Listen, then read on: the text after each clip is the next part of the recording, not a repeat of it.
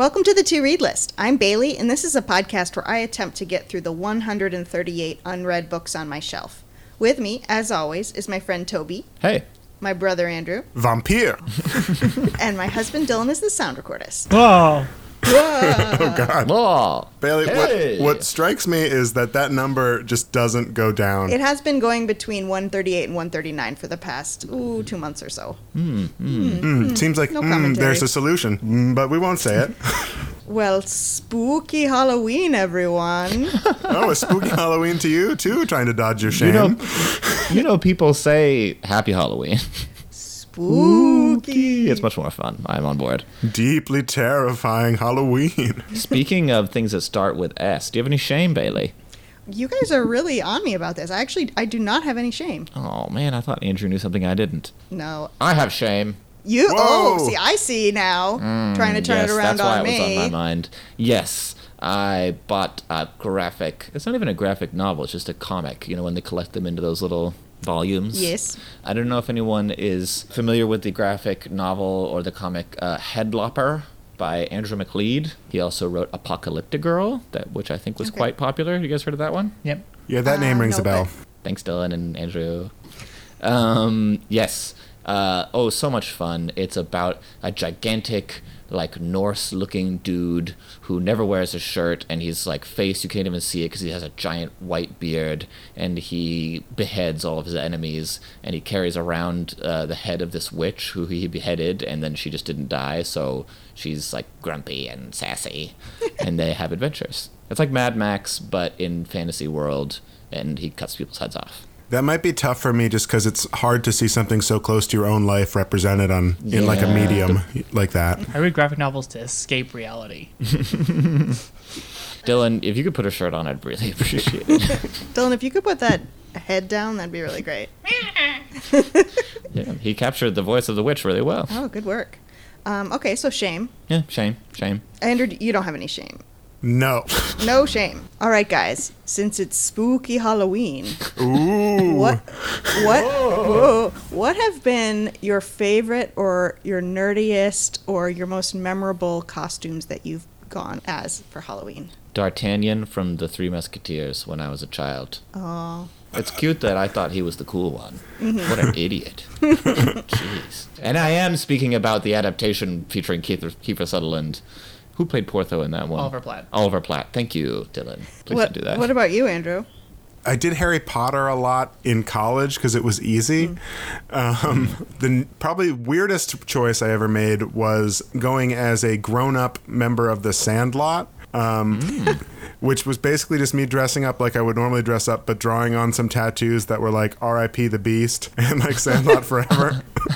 I had like 10 minutes to prepare for this Halloween party, and that's what I did. Did you even have a baseball mitt? Yeah, I had a mitt and a backwards hat. Nice. Like yeah. Though my favorite was when I was still working as a line cook, I dressed up as Gene from Wet Hot American Summer, the cook. And I was working that day, so I worked a whole shift as Gene at this restaurant in Brooklyn, which was a lot of fun. Did you? So you acted like him? Did you like talk to a soup can and stuff? Yeah, I had it's a mixed vegetable can, Bailey, but yes, I talked to a mixed sorry. vegetable can.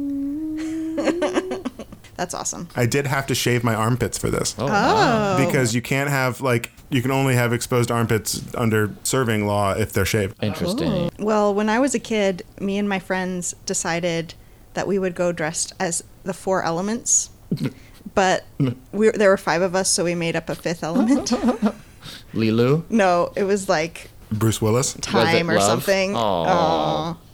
But I went as air, and our costumes consisted of just like shiny fabric we found at Joann's Fabrics, just like a bolt of fabric that we'd wrap around ourselves. So you just were like colorful burritos Yeah, and with one extra flavor that no one knows about. it's one of those things that you think is a great idea when you're planning it, and then when you're going around and knocking on people's doors, and they're like, "What are you? What are you?" So you just had like a clearish wrap. I'm Yep. trying to imagine, or maybe blue. No, it was clear. And someone was just like in like the poo poo brown wrap. I think it was Perth? green. Oh, come on. Yeah, I know. Yeah, that was a pretty nerdy costume. Last year, Dylan and I went as Paddington and Knuckles McGinty from Paddington 2, the best. That was film a ever great created. costume. Thank you. I like how you guys have said a semi-embarrassing one from your childhood, and then both of you have followed up with something really cool that you did later Well, on. I said nerdiest or most memorable. If we're doing like memorable ones, me and my wife did like Day of the Dead skeletons one time. So we did like the whole face paint and everything. And I really enjoy it because we like painted. We bought like black long sleeve shirts and black sweats and painted like rib cages and leg bones and all that kind of stuff on it. And I still have those sweats. Everything else is gone, but we used house paint. So it has never washed off. So now I just have a dope pair of sweats that like have like leg bones on them, and I use them all the time. It's I fun. think your wife does too. Yeah. Yeah. Follow-up question. Tell us about the evil bananas. There was a couple years ago, Louise and I and our friend Kenzie wanted to go to the WeHo. That's West Hollywood for all y'all. The West Hollywood Halloween Parade, which is a big event. It's real fun. And we wanted to go in costume, and I bought what I thought were dynamite costumes for me and Louise, which were giant banana suits. They were really great. I thought they were hilarious, but then I brought them home, and Louise was upset because she said, in England, you only dress up as scary things, which is patently untrue. I have been in England before. I've seen people wearing non-scary costumes, so she was just being picky. But then I just decided we were going to be evil bananas. Bananas with malicious intent. Well, and you had, I don't know if you bought them or Louise bought them, but they were like cut off ears on a necklace that you wore over the banana suit. Yeah, it was like a prop, like a Halloween prop you could buy that were like, like zombie props. And yeah, it was like a necklace of ears. So we both had a necklace of ears. It was very strange. But most people didn't see it. But my favorite moment of the night is we kept seeing other people in banana costumes because it was a pretty popular one. So we'd like say, hey, banana, like be really happy. And then at the end of the night, the parade was over, people were kind of going home, and I saw like 3 people at once in a banana costume, and I was like, oh wow, there's so many of us. And then I saw a guy in a gorilla costume, and we got to take some fun pictures. It was really fun. But we foolishly approached the gorilla and offered ourselves to him. Bananas are always doing that. It's the way of nature.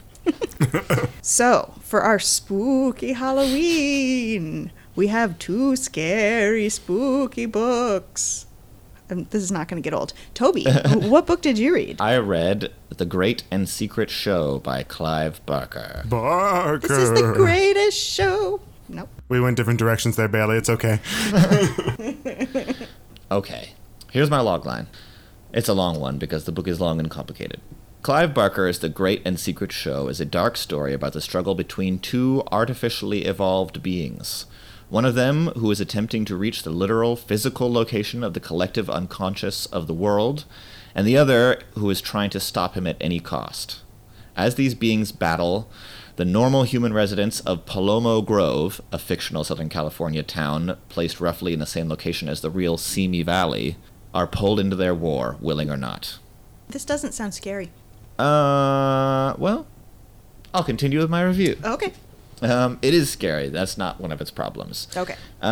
Ooh, problems. One of it. I'm going to spill the beans up top, and I'm going to say I strongly dislike this book. Ooh, so scary. I will reveal at the end how much I disliked it, but I strongly disliked it.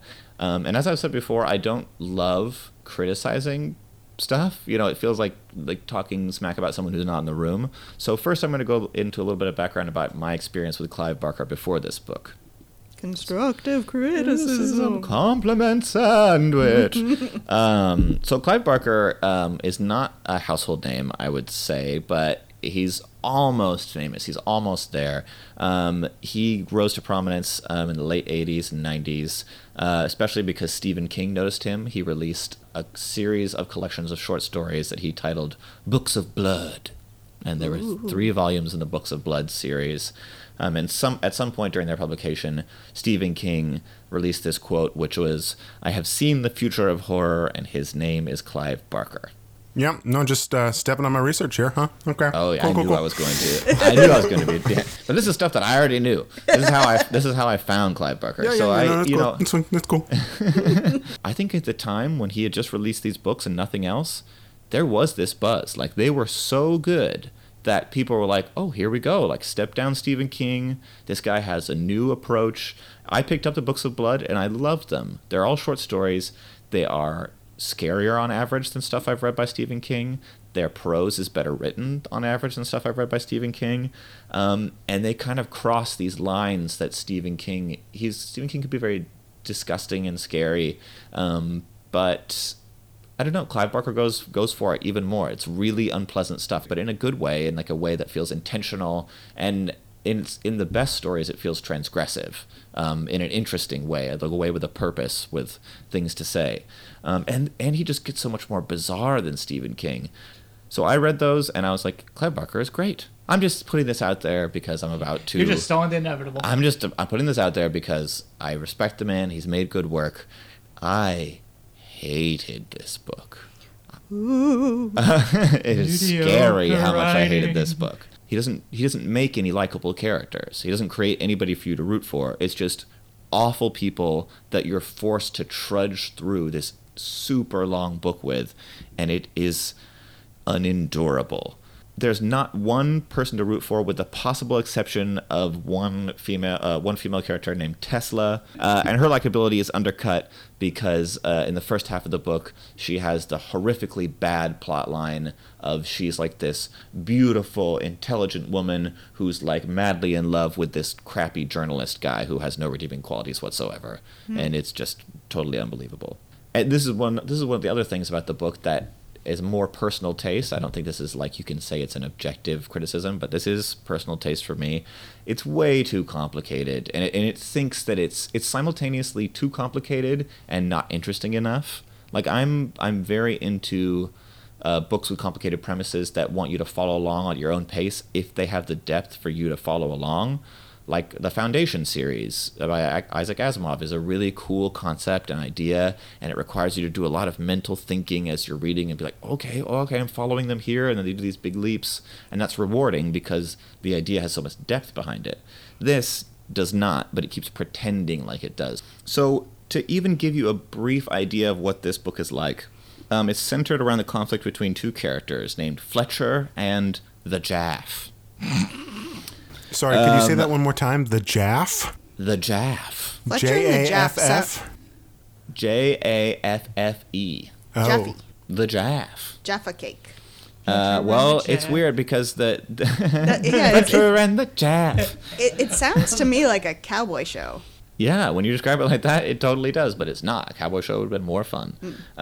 So they're both men who have consumed this semi-magical substance called the Nuncio that speeds up evolution, which doesn't make any sense because evolution is not like a process that's like heading someplace to like make us into demigods, which is basically what it makes them into.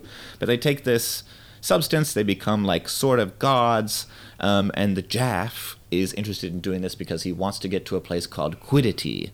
And Quiddity, which is like I think a play on the word liquidity because it's a sea, but it's like a sea of our collective unconscious, like based on Jung's idea of the collective unconscious. So it's like all the dreams and unconscious thinking and feeling of humanity collected in one place, and you're supposed to visit it 3 times, like when you are born, when you die, and then the first night you sleep next to someone you love.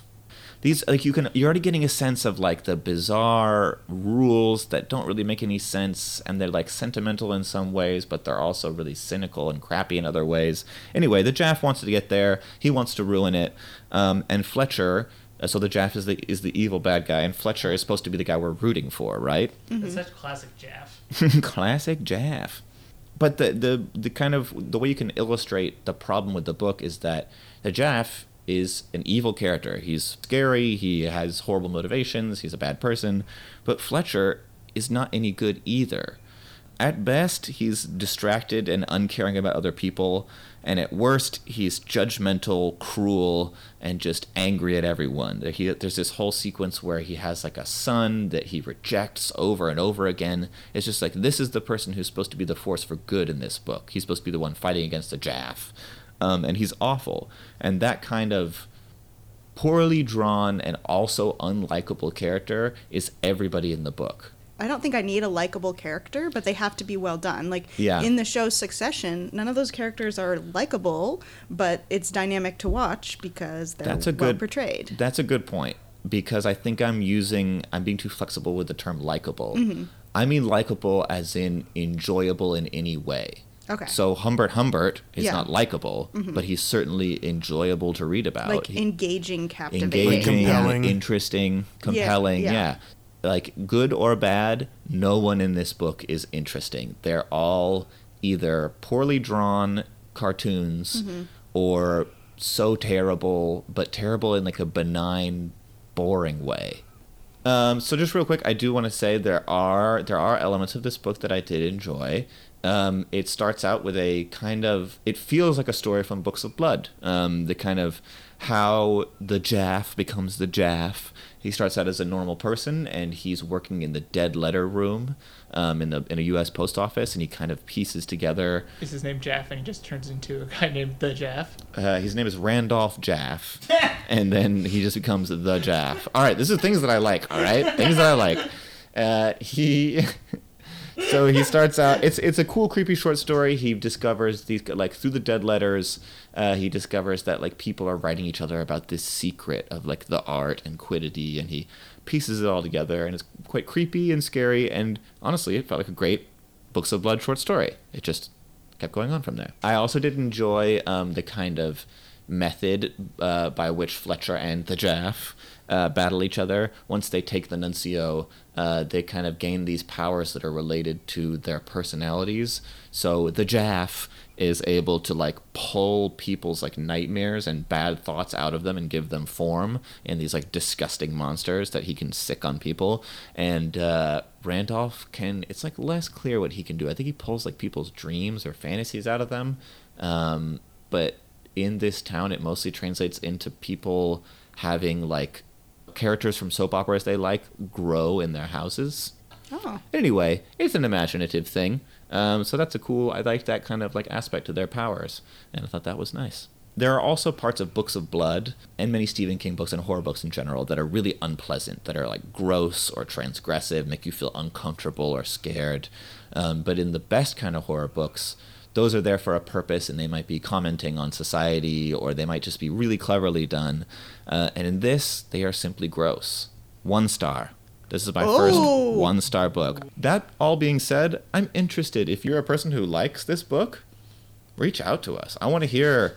I'd be interested because I think there probably is a lot of this stuff is personal taste. A lot of art is subjective. So, I don't know. If you have something interesting to say, email us. All right, well, now that we got through our first 1-star review, 1 star. Andrew, do you have any spooky facts? Or just, like, non-scary facts.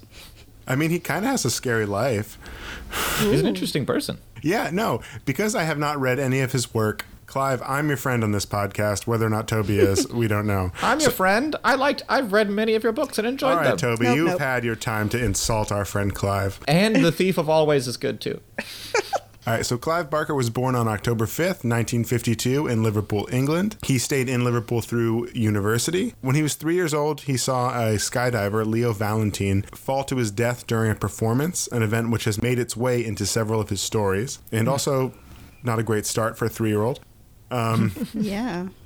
He began publishing work in the mid-'80s, starting with the short story collections The Books of Blood. He went on to write The Hellbound Heart, which was the first in the Hellraiser series, which were popularized by the film adaptations, which he directed and wrote, at least the first one. He then had some part in the subsequent ones, not always directing, though. He also wrote the original Candyman film.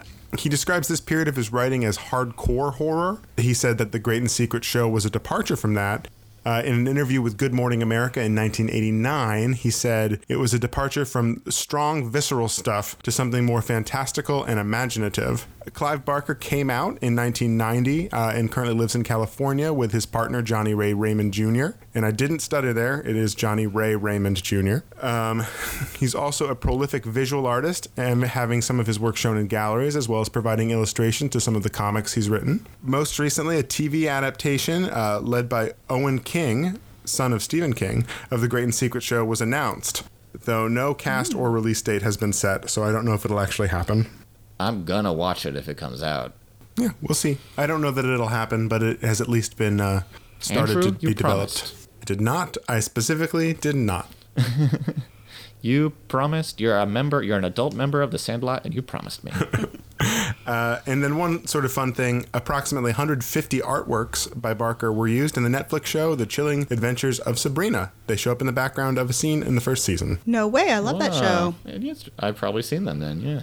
Excellent facts, Andrew. Good job. Good job, Andrew. Thank you. This week I had a book to read off my shelf. You can't do this the whole time. Flap, flap, flap, flap, flap, flap. It was Dracula by Bram This is Stoker. probably insufferable for so many people. Should I keep going? I'm No. really No, enjoying absolutely it. not. Okay. All right, so I had Dracula by Bram Stoker this week. Very spooky. First of all, I want to talk a little bit about the copy of my book. Admire. That is a really nice edition of Dracula. I can do it too. It's like, I'll put a picture on Instagram. It's this blood red cover, and then they have this beautiful paper inside that looks almost like blood.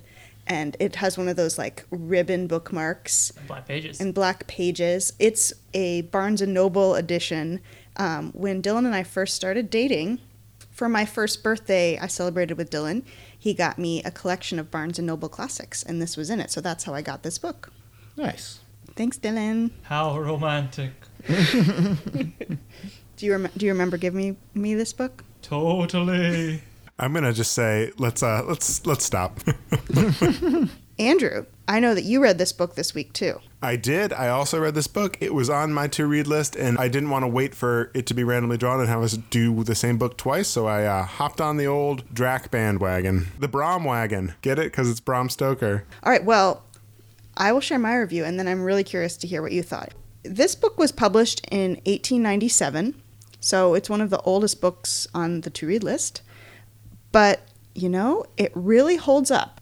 My copy is 400 pages. It's pretty long, but I found it to be incredibly engaging, and I think it started a lot of... I don't know if it started a lot of genre tropes or it just uses them really well, but there's a lot of aspects to the book that I found really fun and really sort of campy horror staples, like the idea of like assembling a team to take down a monster felt very modern, and it was cool that it took place, you know, in the 19th century. My understanding is that people in general had an understanding about vampires, but they didn't have a lot of the rules, quote unquote, of how you defeat a vampire or what powers they have. And it seemed like Stoker was kind of making that up and creating this cool mythology, which I thought was interesting. But when you read it as a modern day person, what I think is supposed to be suspenseful and mysterious is kind of like a dramatic irony where it's like, well, clearly this is a vampire. It's a vampire. It's a vampire. They're like, he turns into a bat. What could this mean? What could this mean? They keep having these holes in their neck. I realize I didn't give a logline for Dracula, but I feel like people know what Dracula is. It's about a spooky guy who lives in Transylvania, Count Dracula. A spooky guy. Spooky guy. We've all seen the movie, read the play, or seen the breakfast cereal. He loves chocolate. He employs a lawyer to help him rent an abbey in England and transport all of his possessions, which is essentially a bunch of coffins filled with earth. Totally normal. Everybody's like, this is totally normal. Transport them to England. And when he arrives in England, guys, people start dying.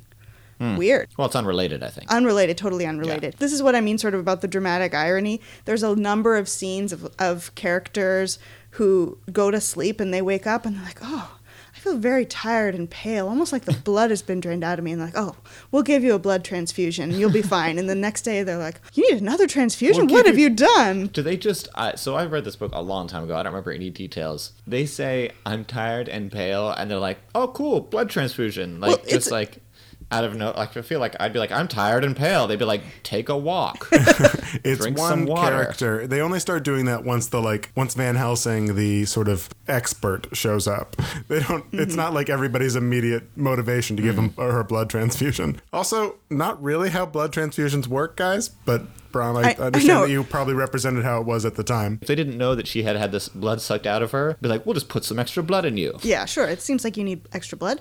But what's funny is that this one character, Lucy, is the one that needs the blood transfusions over and over in the beginning. And they're like 3 or 4 men who are in love with her, and they all offer their blood. And then Van Helsing gives her blood, and it's like, guys, this is not the way to show your love. And like, oh, my blood will be better.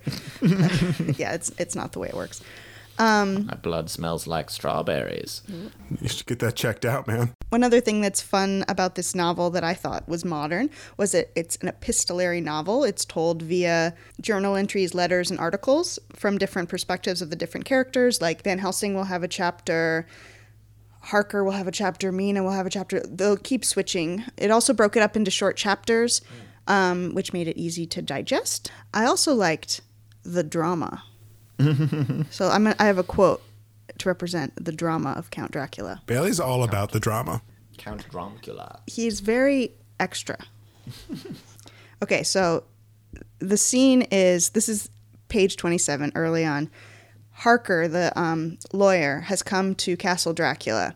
First of all, this dude needs the gift of fear. He comes in, this place is totally destroyed, covered in cobwebs. Everybody in town is like, don't go there. And he's like, I'm going to go. They're like, okay, if you go, take this crucifix. He's like, okay, I can do it. Anyway, acts totally normal. He gets there, he cuts himself while shaving. Dracula is like, ooh. I just want to say right now, I want to see a remake of Dracula starring Bailey. Ooh. Can I pet your cat? Should I do this in the accent or no? Yes. Yes. Okay. Oh, So really? this Only Dracula's part. So. Okay, so this is Dracula I think talking. we'll be able to tell it's Dracula. Okay, you're right. Take care, he said. Take care how you cut yourself. It is more dangerous than you think in this country. Then, seizing the shaving glass, he went on. Shaving glass being a mirror. And this is the wretched thing that has done the mischief. It is a foul bauble of man's vanity. Away with it! And opening the window with one wrench of his terrible hand, he flung out the glass, which was shattered into 1,000 pieces on the stones of the courtyard far below. Then he withdrew without a word. It is very annoying, for I do not see how I am to shave unless in my watch case or in the bottom of the shaving pot, which is fortunately of metal. I just think so dramatic just to come in and be like, oh, this mirror, get away with it. A bauble of man's vanity. This just brings me no joy. Not to spoil my little mini review at the end, but I also really liked it. And my favorite part was the first chapter where Harker is completely oblivious. Oh, he's so dumb. He's like complaining about his trip. He's like, oh, the train was late from Budapest.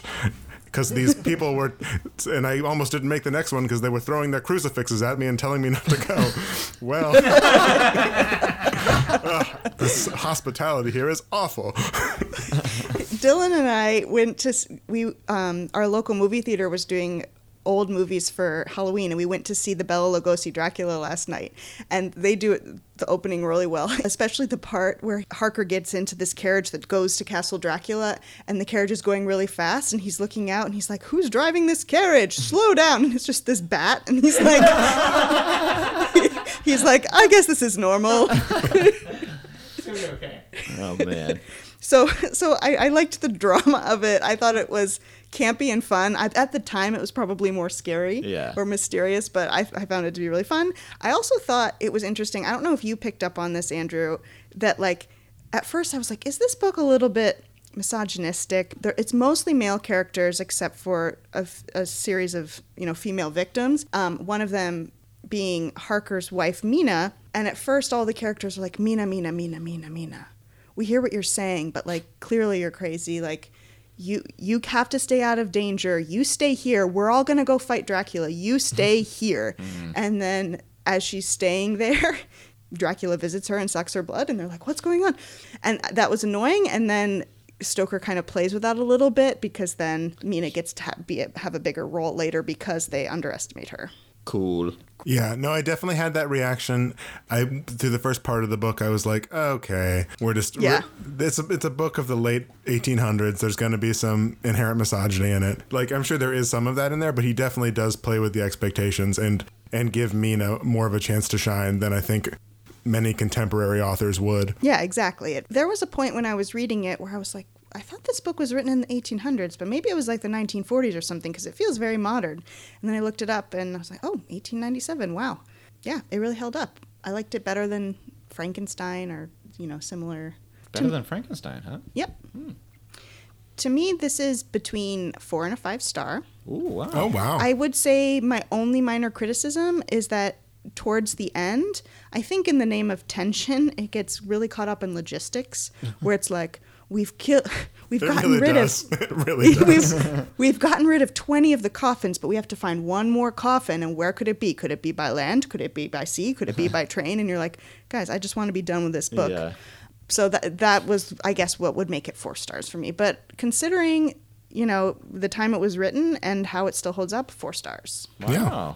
I'm legitimately surprised. Usually these old books, you assume them to be okay. Yeah, I liked it. What about you, Andrew? Yeah, my review is much the same. I was surprised at how much it held my attention, especially because, with all the countless adaptations of Dracula there's been over the years, you kind of feel like, well, you know the story and like it's going to be told more interesting in this movie I saw or something. But it was really fun to go to the source and like be really excited and not know what's going to happen. And I thought that it accomplished that feat of being a book from the 1800s that kind of clips along, which I was happy about. The characters are also great. I think Van Helsing was one of my favorites. Oh, he's the best. Yeah, he just knows everything, and then periodically like is too mean or is too crazy and is like, oh no, I'm so sorry, I just crazy for a little bit there. Really? Oh. With the exception of 1 or 2 of them, I'm thinking of like Quincy and Arthur, everyone gets a lot of time to like tell their side of the story, and so you feel like equally invested in all of them. But yeah, no, I was surprised by how much I like this book. I also went with a 4, mostly for the same reason. The second half did drag a little bit because once the like chase is on, it would alternate a chapter of like advancing the chase and then a chapter of being like, okay, let's step back and think about what we'll do next. Yeah, I agree. Like I got to the point where I had 40 pages left and I was like, oh, this is going to clip along. It's the last 40 pages. And then it was like, nope, they're talking about trains again. 4 stars. Dracula. Pleasantly surprised. Loving it. Nice. Dracula. Andrew, do you have any Dracul facts? J'accuse. Yes, I do. Any Draculaean facts? I'm really stoked to hear it. Oh, you monsters. All right, Bram Stoker. What do you guys think Bram Stoker's first name is? Bramuel? Brahms. Bram. You're all wrong. It's Abraham. Oh. Yeah, it makes sense. His father was named Abraham as well, so he went by Bram. Abraham Stoker was born on November 8th, 1847 in Dublin, Ireland. He couldn't attend school until the age of 7 because of a mysterious illness that kept him bedridden. Was he pale? He was losing blood, and no one knew why there were 2 holes in his neck. He recovered eventually and went on to attend Trinity College, where he graduated in 1870. He married Florence Balcombe, who was also being pursued by Oscar Wilde, Stoker's friend from college. This caused some tension, and Wilde and Stoker did reconcile before Wilde's death. I don't think Wilde was fully out of the closet, if that's what you're hesitating about. Dylan and I were just winking at each other for a little bit.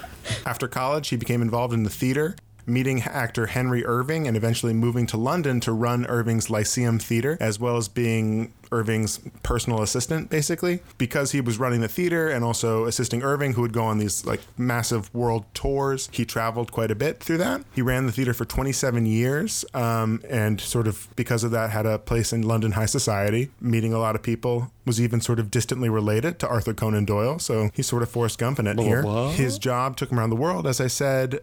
He came several times to America, though he never traveled to Eastern Europe, so anyone who tells you otherwise... Well, he knows not to go there. Yeah, that's fair.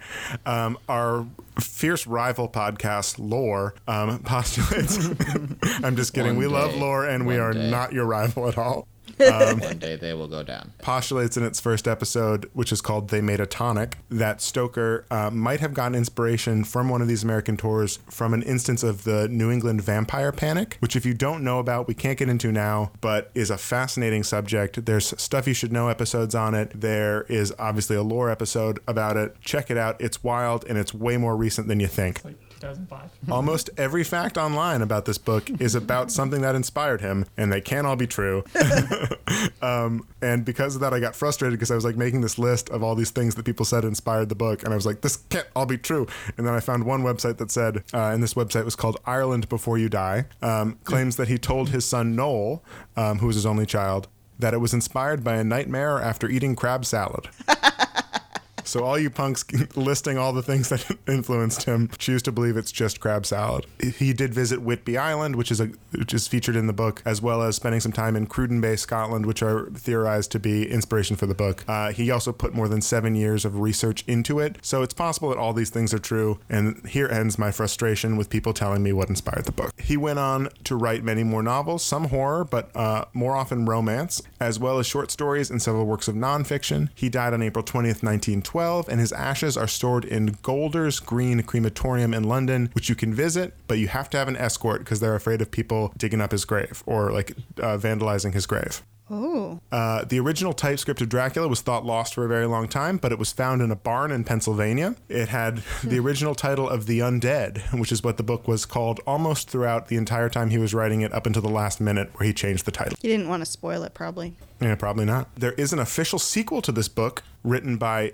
Dacre, D-A-C-R-E, Stoker, Brahms' great-great-grandnephew, and Ian Holt, called Dracula the Undead, as well as a prequel called Dracul, which claims to be based on notes of Stoker's pertaining to the 101 missing pages that there were from the original novel. There was apparently 101 pages that didn't make the final cut that no one has ever read. Interesting. Excellent facts. Good job. Yeah, excellent. Thank you. facts. Yeah, there's a lot about him, so I figured I'd just throw a bunch at the wall and we could see what happened. Yeah, that's great. Andrew, do you have a game for us? Yes, I do. You guys ever make a game just based on a pun you think is fun? Yeah. Yes. All right, so this game is called Undead or a Clive. Get it? Because it's a pun on dead or alive. Undead I or a did get Clive. Do you want me to explain it I more? like it. Oh, I love it. I understand it completely. The way this game works is quite simple. I'm going to say the title of something, which is either a movie centering around vampires or a short story from Clive Barker's Book of Blood. Ooh. The ones that I've read? The ones that Toby's Well- read, but we've learned in the past that that doesn't necessarily mean... No, it doesn't. I was going to say, Bailey, I wouldn't be nervous at all. I could not tell you one single title off the top of my head. Blood. Every single chapter is called Blood. So this is a story about a vampire or a short story from one of the books of Blood. Specifically a film about a vampire. Okay. Film. So some of these are quite easy because it's going to be speed related. So not Okay. all of these are meant to Oh. trick you. Some of them I'm going to see if you just can get quickly. We're going to play to 5 correct answers. Do we call out or we go turn by turn? So you will call out. So it's about speed of answering, and anyone can answer any of them by just yelling either undead or a Clive. Perfect. You guys ready? Yes. Ready? The Inhuman Condition. A Clive. That is correct. Toby gets 1 point. The Breed. Undead. Bailey gets that one. Bailey gets that one. Toby was too busy gloating. He was like, "Second too slow." The Breed is a 2001 film featuring a helpful Lucy Westenra, who's a character from Dracula. She helps solve murders as a vampire. A girl walks home alone at night. A Undead. Clive. That is correct. Bailey, it is a Iranian vampire thriller. Oh, I know. There of is a that one. great That's right. cat in that movie. And there's a great If cat you in that guys- movie. It's supposed to be quite good, right? It's great. Yeah. The cat is great. How Spoilers Bleed. A Clive? That's Undead? correct, Bailey. Oh. Bailey is no. up to 3. So again, we're proving if Toby knows things about it, it is I at can his feel the disadvantage. vitality draining from me. Was it actually spoilers or you put it in that name to replace another name? That's how it's listed in the list Oh, of okay. stories I found. All right. Now you've got me questioning everything. Thirst. A Clive. I was going to say undead. Yeah. Bailey it is seems like correct. it. Oh, I thought it was False Trail. Nope, it's a 1979 adaptation of the Elizabeth Bathory legend. Andrew warned us not to overthink it, and I overthunked it. You did. All right, Bailey, you have 4 points. Toby has 1. I thought we were going to 4. We're going Going to to 5. Oh, okay. And Toby's doing bad. The Book of Blood. A Clive. There you go, Toby. Yay. Again, this game, unlike the other ones, is meant only for speed, so some of them are very easy. Only lovers left alive. A Clive. No, it's undead. Oh. Bailey is correct. That is a that a very movie? recent Jim Jarmusch movie starring Tilda Swinton and Tom Hiddleston. Oh, yeah. I win! No. Bailey is a big winner. She is the queen of the vampires. Yeah. Lord of And Night. Peter, you even got a Clive one right. Good game, Andrew. Good Yeah, job. good one. Thank you. Yeah, I wanted this one. I wanted it to be less of a question, and I figured Toby'd read this, so I thought this was going to be real easy. But here you go. Oh, You should know by now. It's just speed. It's just speed. All right, well, now's the time in our podcast where Dylan spookily chooses books at random from our shelf. The chosen. Choosing. Listeners, you can't see this, but Dylan's head is turning around in a 360-degree fashion, and then a piece of paper is being printed out of his mouth. So, Toby. Oh, the way you say that. Maybe it's just the Halloween atmosphere, but I feel scared. Well, after your lackluster book, we'll see how you enjoy number 20, East of Eden by John Steinbeck. Ooh. The scariest book in the world. Oh, I should have said John Steinbeck. Steinbat. I am very excited. This has been on my list for a long time. I have only ever read Of Mice and Men. I haven't even read Grapes of Wrath. The Pearl? Nope. The Moon is Down? The Red Pony? Travels with Charlie? Nope. My parents love that book, though. Hi, Mom and Dad. And for Bailey. Just kidding. They don't listen to this podcast. And for Bailey, number 73, My Year of Rest and Relaxation by Ooh. Otessa Moshfear. Mosfeg, I think. Mosfeg. I think so. The scariest book after East of Eden. I am psyched for this. I loved this book. This one should be a really quick read, too. I was just thinking about how I got a stack of 10 books at Christmas, and I don't think I've read any of them. And this is one of them, so I'm very excited. It should be fun and quick. You read Sadie, Bailey. Oh, you're right. You're right. You read Sadie. Excellent. I'm very excited. That sounds like a good episode. Oh, wait. I won't be on the rest and relaxation episode. Yeah, no, sorry. No, I won't be on. I'm Yeah. not going to come on. Oh, okay. Okay, Yeah, great. After this trouncing. So next week we have a mini-sode, and then in 2 weeks I will be reading My Year of Rest and Relaxation by Otessa Mossveg, and Andrew's covering The Fault in Our Stars by John Green. The two spookiest books in a Thanks for listening to The To Read List. If you'd like to get in contact with us, you can email the To Read List podcast at gmail.com. Follow us on Goodreads at goodreads.com/the To Read List podcast. We're on Facebook and Instagram at the To Read List podcast and on Twitter at To Read List pod. And if you like what you heard, please go on to your podcast platform of choice and rate us 5 stars. Bailey made fun of us for trying to be clever last time, so I'm just here to be earnest with you. It would really help us out and help more people find the podcast. Take that, Bailey. Dracula! If you very much enjoyed this episode, tell a friend, a spooky friend, or a normal friend, because the best publicity is word of mouth. Word of bat. Our numbers are going to tank in Eastern Europe. Thanks to Toby and Andrew for co-hosting the podcast with me, to Dylan for sound recording, and to Miss Jillian Beth Durkee for composing our intro song. See you next week. Happy reading. Books, Books, books, books.